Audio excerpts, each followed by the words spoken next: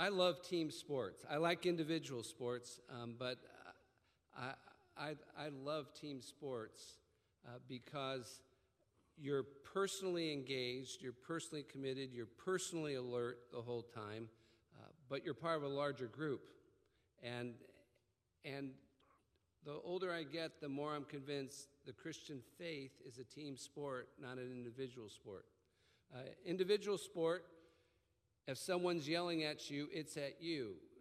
If you watch NBA or college ball, basketball, when the whistle blows, people are kind of milling about, the game's been stopped, but then they shout out the number of who committed the foul.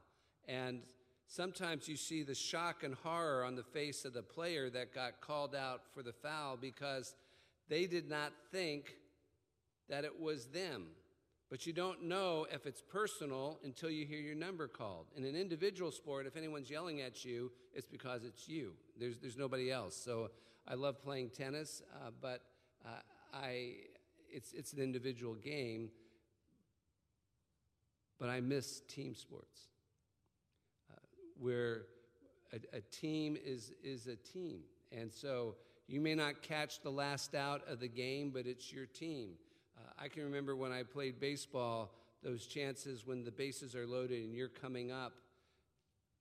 For me, it wasn't about whether or not I could hit a grand slam. It was about, I just don't want to let down the team where I've got members of my team on first, second, and third base. And if I strike out or fly out or ground out, I'm going to be disappointing them. It's the glory of the grand slam is an after effect, but in the moment, it's all about the team. Can I advance our team around the bases and get home? The challenge, I think, for us continues to be, as Christians in the West, is that we have made the Christian life an individual sport rather than a team sport. And when I read Paul's letters, I increasingly find myself going, how did we land here? How did we get here?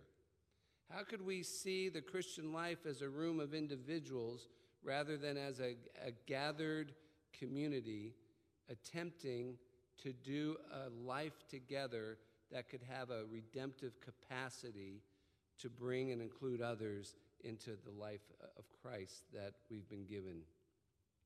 And this passage that we're looking at this morning, I have to tell you, I've kind of gotten lost in it. It's full of quaint verses that we so easily, if you've been a follower of Jesus Christ for any time, you've come across these passages, and they're on your calendars. They're at the bottom of journal pages. These are the warm, fuzzy quotes, largely, of the Christian life. And yet, I'm convinced this morning, as we look at it, while they are assurances, they arise out of a really difficult and challenging situation. And so if you have a Bible with you on your phone, in your pocket, wherever, let me invite you to open up to Philippians chapter 4. I'm going to go back and begin in verse 1 where Pastor Vince was last week, and we're going to read through verse 9 this morning. Therefore, my beloved brethren, whom I long to see, my joy and crown, in this way stand firm in the Lord, my beloved. I urge Euodia and I can never read it in English, and I can't read it in Greek. Syntyche, to live in harmony in the Lord. Indeed, true companion, I ask you also to help these women who have shared my struggle in the cause of the gospel, together with Clement also and the rest of my fellow workers, whose names are in the book of life. Rejoice in the Lord always. Again, I will say rejoice. Let your gentle spirit be known to all men. The Lord is near. Be anxious for nothing, but in everything by prayer and supplication with thanksgiving, let your requests be known to the Lord, and the peace of God, which surpasses all comprehension, will guard your hearts and your minds in Christ Jesus. Finally, brethren, whatever is true, whatever is honorable, whatever is right, whatever is pure, whatever is lovely, whatever is of good repute, if there is any excellence and if anything worthy of praise, dwell or think on these things. The things you have learned and received and heard and seen in me, practice these things, literally do these things, and the peace of God will be with you. So, Father, in Jesus' name, I pray this morning that your Holy Spirit would be our pastor this morning. Lord, as Jesus promised, the Holy Spirit would lead us in all truth, would counsel, convict us. And so we pray in Jesus' name that this morning these would not be my words, Lord, but God, that you would provoke a living word within us that we can be pastored by this morning.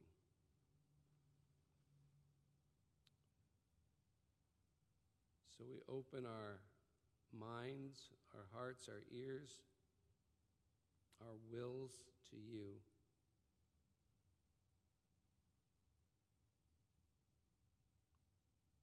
To speak to us together as a community in Jesus' name. Amen. So in these verses, there are 8 concluding charges that Paul makes. They're all commands. They're not suggestions. They're not invitations. They're commands. In the Greek, they're all imperatives. It's command language. And sometimes it can get hidden a little bit in our translations, but these are commands, and there's 8 of them. And I'd like to go through them with you very quickly. Okay. These 8 concluding charges, in verse 1, stand firm in the Lord. In verses 2 and 3, he says, help Euodia and Syntyche to be united together. And that word for help is a command. Stand in the joy, rejoice. Stand firm in joy, rejoice in the Lord always. Again, I say rejoice. It's not, let me suggest that you think happy things. Let me suggest that you be happy. Let me suggest that during troubling times you find a way to rejoice. It's command language. Verse 5, stand in compassion. Let your kindness, a lot of our translations say let, and in the way we think in our Western use of our language, English, let is kind of a permission giving. This is a command. In other words, do compassion. Stand firm in compassion. Verse 6, stand in assurance. Do not be anxious. Again, it's not like, there's ways that you can minimize your anxiety. There's ways to, it's command, do not be anxious, but we'll come back and visit that in a minute. In fact, let me just say right now, there's an anxiety here that he's talking about, and there's an anxiety here that he's not talking about. Okay. Earlier in chapter 2, he talks about his anxiety almost unto death when Onesimus is sick and ill. You can quote this verse all you want. If there's a loved one that's going through difficult times, you can have anxiety. It's okay. You have permission to be anxious. And God can give you peace amidst that anxiety, but that concern, that alarm, doesn't go away. In fact, you can have peace for yourself in the most difficult of times, but if there's a loved one who's going through it, you have worry, you have concern, you have alarm. Paul talks about in 2 Corinthians about being depressed unto death. Depressed people are anxiety-ridden people. Depressed people aren't people who have peace, but I'm just depressed unto death. Depressed people have anxiety. So Jesus might have even had anxiety on the night that he was crucified, when he's sweating drops that are falling like blood. And he's saying, could none of you kind of stay awake with me? Why would Jesus, on the night that he's betrayed in the garden praying, have a need for others to be with him, to share that time, to be awake with him? So there is an anxiety that grows out of our alarm and our care for those that we love. And I don't think that's being addressed here. What's being addressed here is, okay, hold that thought. We'll come back to it. So stand in assurance, don't be anxious. Okay. Verse 6, stand firm in prayer. Verse 8, stand firm in your focus, whatever is good, noble thing. Think, dwell, reflect on these things. Again, not a suggestion, a command. And then finally, stand firm in your devotion. Okay. Do the things. He's telling the Philippians, do the things, do the life, just do it, that you've seen me do and follow and believe. Okay, so 8 concluding charges. And as I was reading them this week, I found myself asking this question: how does Paul get here? I happen to like those kinds of movies or TV shows that show something, epic at the very beginning. And sometimes it's like a character that you've been watching, and now they're lying dead and bleeding, it appears. And you're going, wait, that's a lead character. And then it freezes and it says 10 days earlier. And then you're kind of going backwards to kind of find out how we got to this moment. I like that kind of tool for storytelling. And so as I was reading these 8 concluding charges that Paul gives to the Philippian church, to the church as a whole, I found myself thinking, how did we get here? That these are the 8 final things that he chooses to command them. I mean, it's not just like, in conclusion, some summary thoughts for you, dear church. It's like, in conclusion, 8 must-dos, non-optional. These are 8 things that are to mark this community.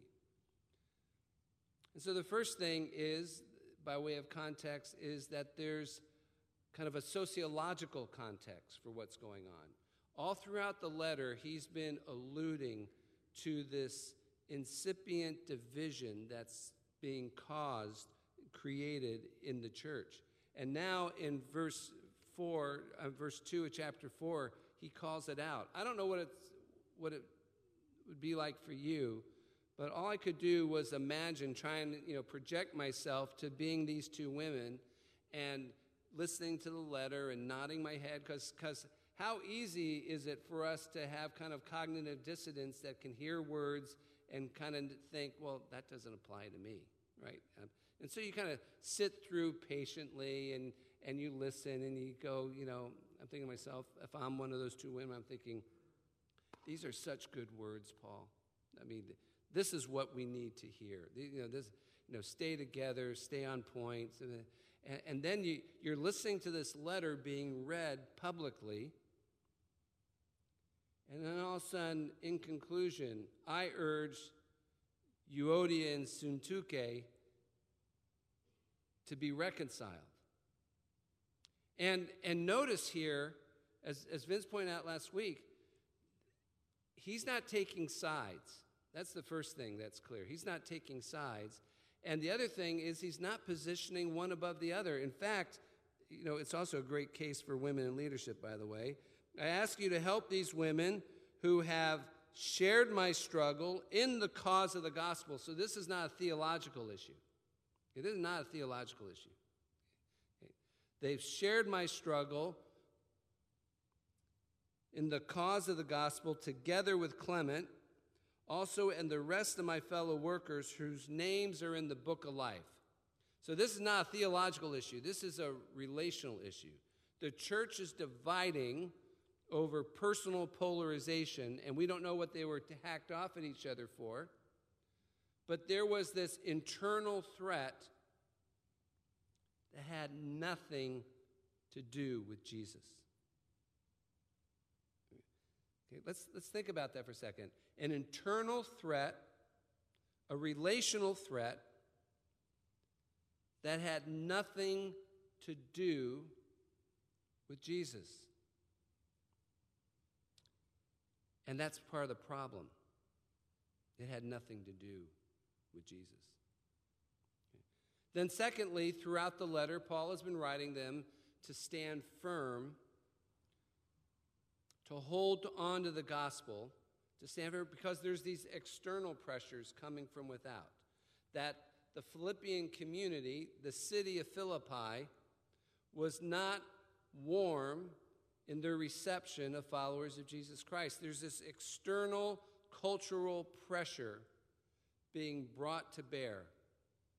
And it's isolating that community because they don't share the same view of the world, the same view of God that the community around them shared. Their sense of personal morality, personal integrity was out of step with the world around them.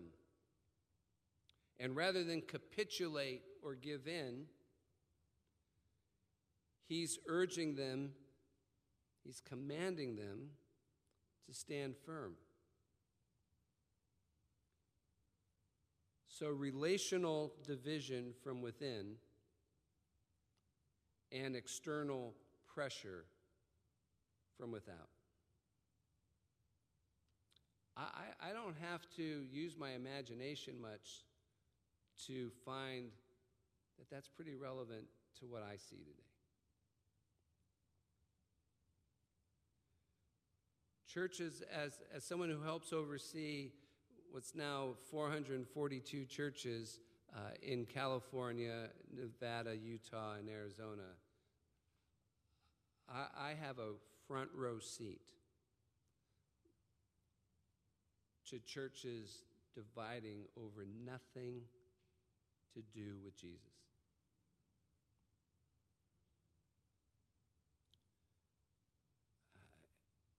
It's happening. These words aren't theoretical words. They're not isolated circumstances. We are fracturing for reasons that have nothing to do with Jesus Christ. And therein lies the problem. It has nothing to do with Jesus. Something else is exercising more authority in splitting us apart than the authority of Jesus Christ to keep us united. We're listening to other voices.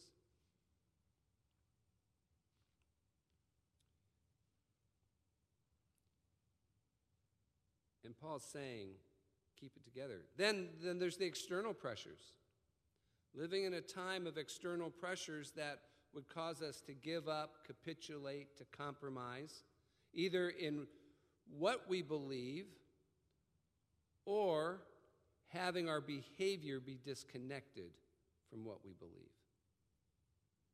And so he says, stand firm in the gospel, but he also tells us to stand firm in our behavior. And the behavior, he's saying, stand firm in your gentleness. The word in the Greek carries the idea of gentleness, of kindness, of compassion.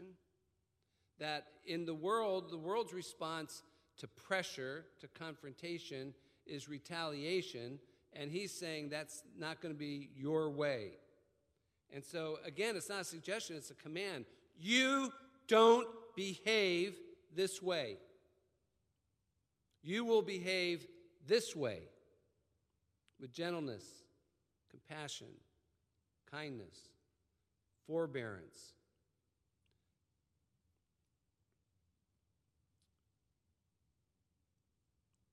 And that command is, we receive it personally, but it's spoken over us as a community. So there's the sociological context, this internal strife and external pressure.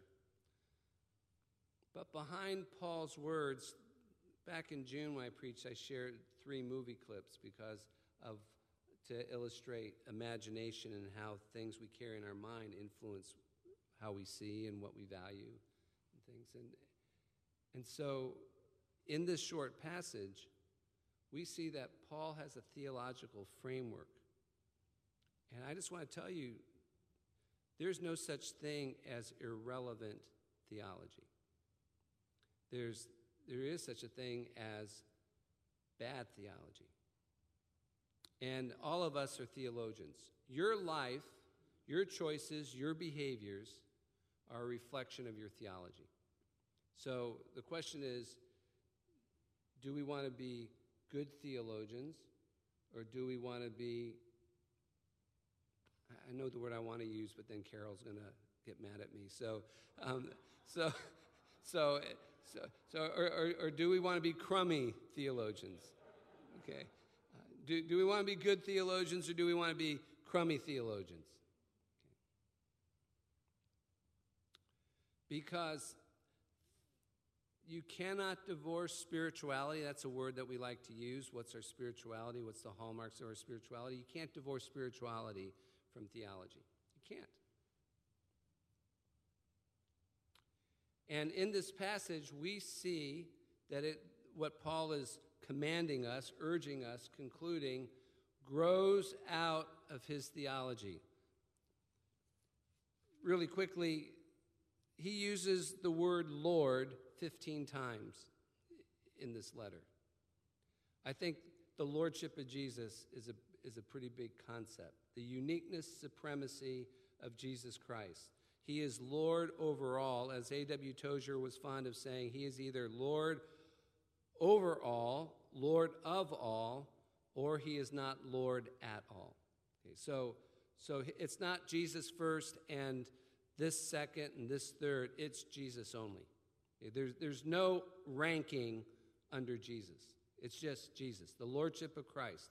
Followers of Jesus Christ, Paul confesses the lordship of Christ, which means he's unique and supreme. No one close. Okay, so he talks about the lordship of Christ 15 times. Okay, great passage in Philippians 2, right, where he talks about he did not count his equality with God. So lordship, equal with God. Is there any equals to God? No. Okay, so Jesus Christ does not count his equality with God as something to be grasped, held on to. He emptied himself.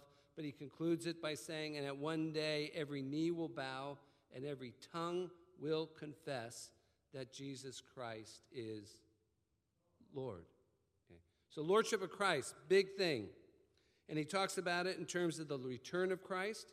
Sometimes we get mocked as believers because we believe that Jesus Christ will be coming again. We don't know when, but it's not a question of if. And don't let anyone mock you for believing in that blessed hope. Okay. And so Paul, in fact, he ties the inspiration of our decision-making to our awareness of the Lord's return. And then he talks in terms of the reign of Christ, the rule of Christ.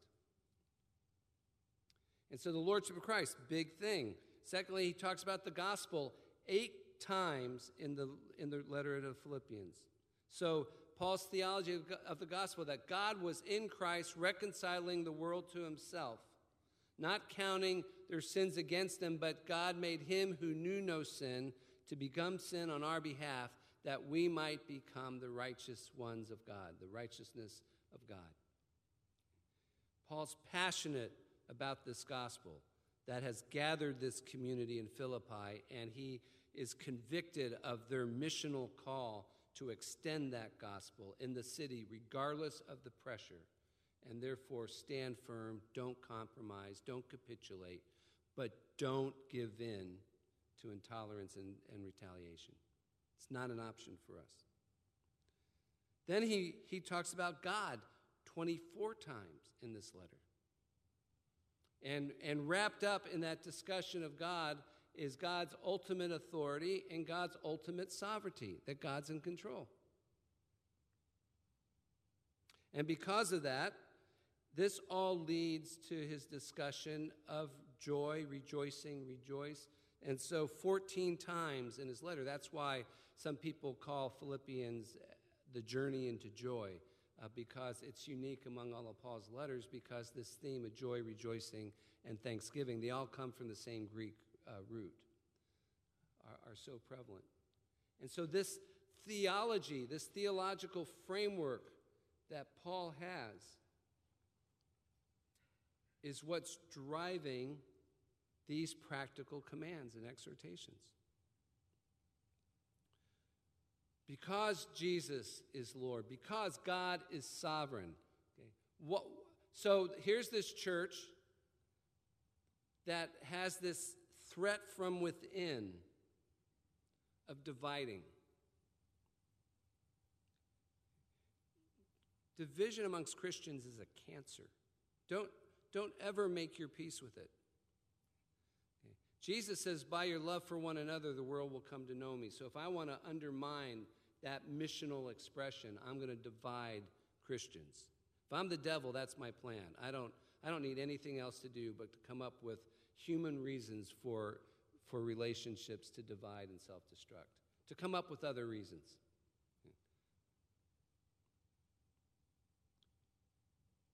And so Paul commands them to be united, and the incentive for that isn't to have some warm, fuzzy, cozy experience of, aren't relationships wonderful? It's because of the Lord, the lordship of Jesus. Why be united? Because you belong to him.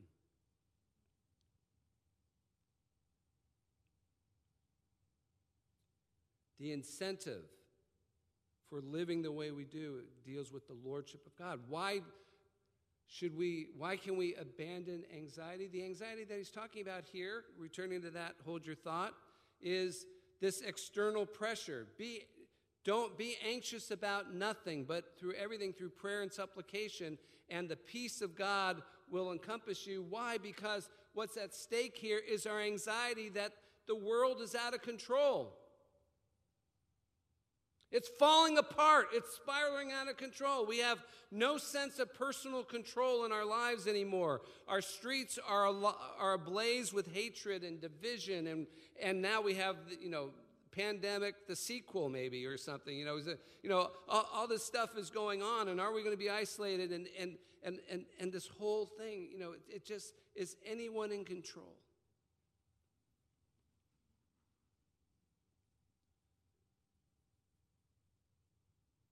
So don't be anxious, because in prayer and supplication and rejoicing, you reconnect yourself with the one who's sovereign. And the whole thing, if you haven't caught it yet in Scripture, let me say, we are co-workers with Christ. The community of God, the church, we are co-workers in Christ in his missional endeavors for redemption and rescue. But nowhere in the Bible are we ever co-workers with God in the exercise of his sovereignty. Okay? God's sovereignty is inscrutable. You can speculate all you want, but ultimately it's inscrutable. I think I've shared this before, but when COVID hit, I heard a lot of pastors say, God didn't cause COVID, but he can use it. Okay. I'm just going to speak for myself. That sounds pretty much like a powerless God to me. Okay. But we've gotten so afraid to have a God that's big and who exercises sovereign rule and judgment, that when things go wrong, we just say, well, God didn't cause that, but he can use it. And believe me, I'm not saying that every bad thing that happens to us, God caused. Okay? But in the Bible, it's pretty clear when things happen on a global scale, it didn't just happen. Okay? In 2 weeks, God brought every nation on the planet, Western and Eastern, north of the equator, south of the equator, developed nations, developing nations, and underdeveloped nations. He brought our world to a standstill without a shot being fired.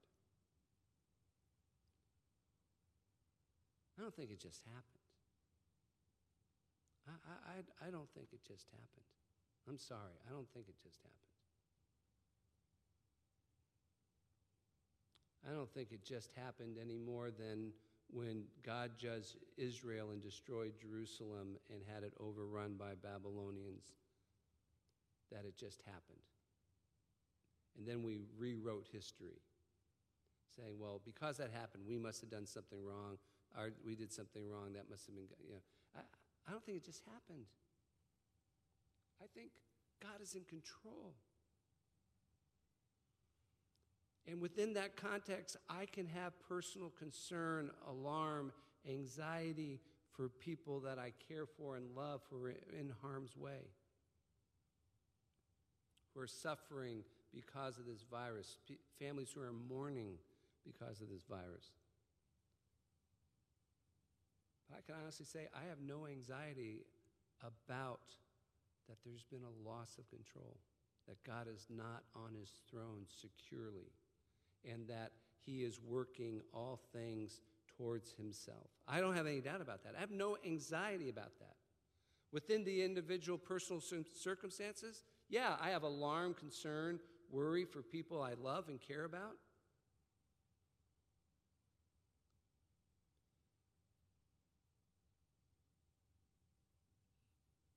But the God that I believe has revealed himself in Scripture,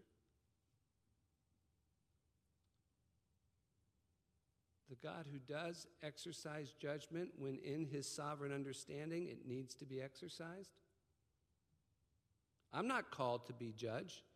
That's what I'm saying. We don't say you get in, you don't get in, because that's to be a co-worker with God in his sovereign rule and judgment. We're not called to be that. We are called to be co-laborers with Jesus Christ, extending his kingdom on earth as it is in heaven, and therefore operating, expressing compassion, kindness, gentleness, love, and being that missional community that brings and draws all manner of people to himself.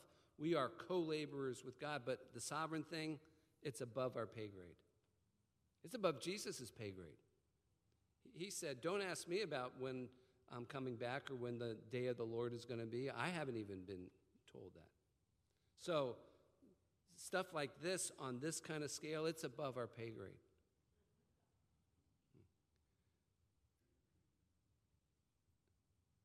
But it's possible to live during these times without anxiety that it's all out of control. Because God is in control. I'm absolutely convinced God is in control.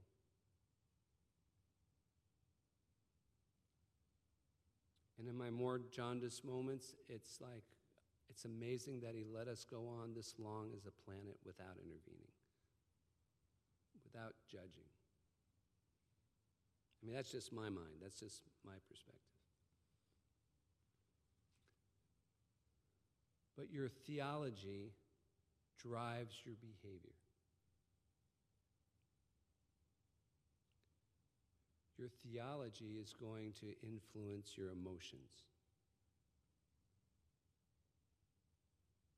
Your theology is going to inspire and shape how you view other people. It's all based on your theology. If you don't think God has the power to do it, then you're going to look to people to have the power to do it.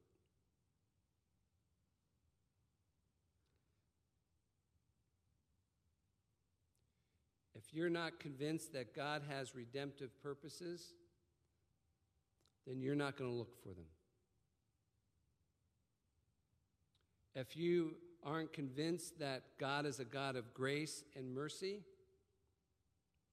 then you're not going to regard and treat other people with grace and mercy.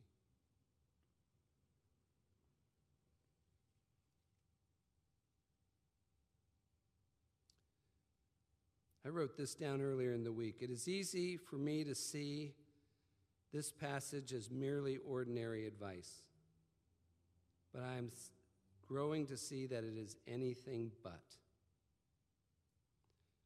I am seeing a strong theology here that undergirds this passage, because theology, what we believe, inspires, informs, and defines the choices we make. This is why I think a shallow understanding of God will lead to a shallow relationship, which in turn leads to a shallow and careless Christian life. Any faith that lacks confidence in God's power and rule means that we will put strong faith in human power. Shallow faith in God means we'll opt for a short-term gain rather than a long-term victory. A focus on truth will generally contend to be right and can't be wrong, because it requires far less trust, patience, and faith than grace. Grace can look at truth and say, Father, forgive them, but truth can never arrive at grace. It can only stand in judgment of error. Grace takes a revelation. Truth only requires reality. Your theology is going to shape your behavior. It shapes everything.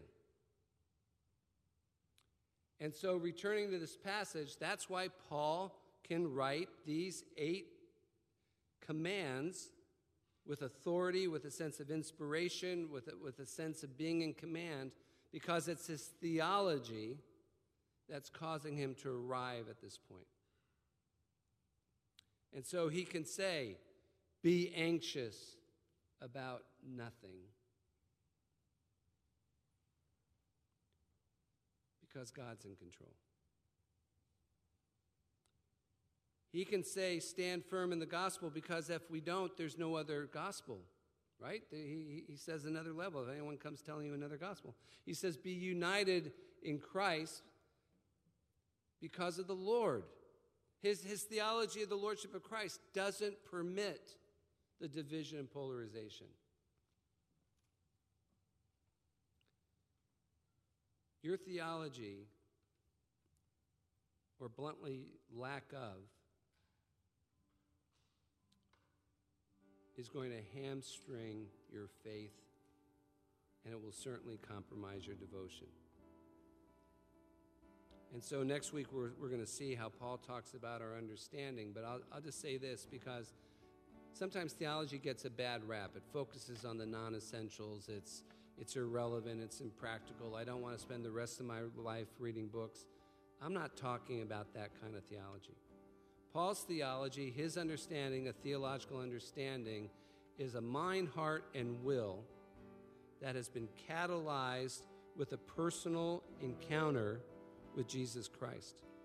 And therefore, because my mind, my heart, and my will has encountered Christ and has been catalyzed with Christ, it means I want to get to know him as much as I can. Understand, anticipate, learn, grow. It's about love. It's ultimately about love. It's ultimately about relationships. When I met Carol, I encountered someone who catalyzed my mind, my heart, and will, and I wanted to get to know her. Now, we didn't have texts and tweets and things. We had to write letters. And so when she would write a letter, I would devour that letter, and I would read it, and I would reread it, and I would kind of read between the lines and try and pick up things, because I was intent on learning Carol. And then as you learn one another, you begin to let that knowledge and understanding inspire and inform your behavior, your choices. Theology, good theology, is this simply the written reflection of women and men across the centuries whose mind, heart, and will have been catalyzed by this personal encounter with Jesus Christ. And what they've learned is given to us as a gift to learn and grow. So one, we don't repeat their mistakes, but we can learn and grow from them. And that's why it's so important. And our unity and the quality of our community together depends on it. Hallelujah. Amen.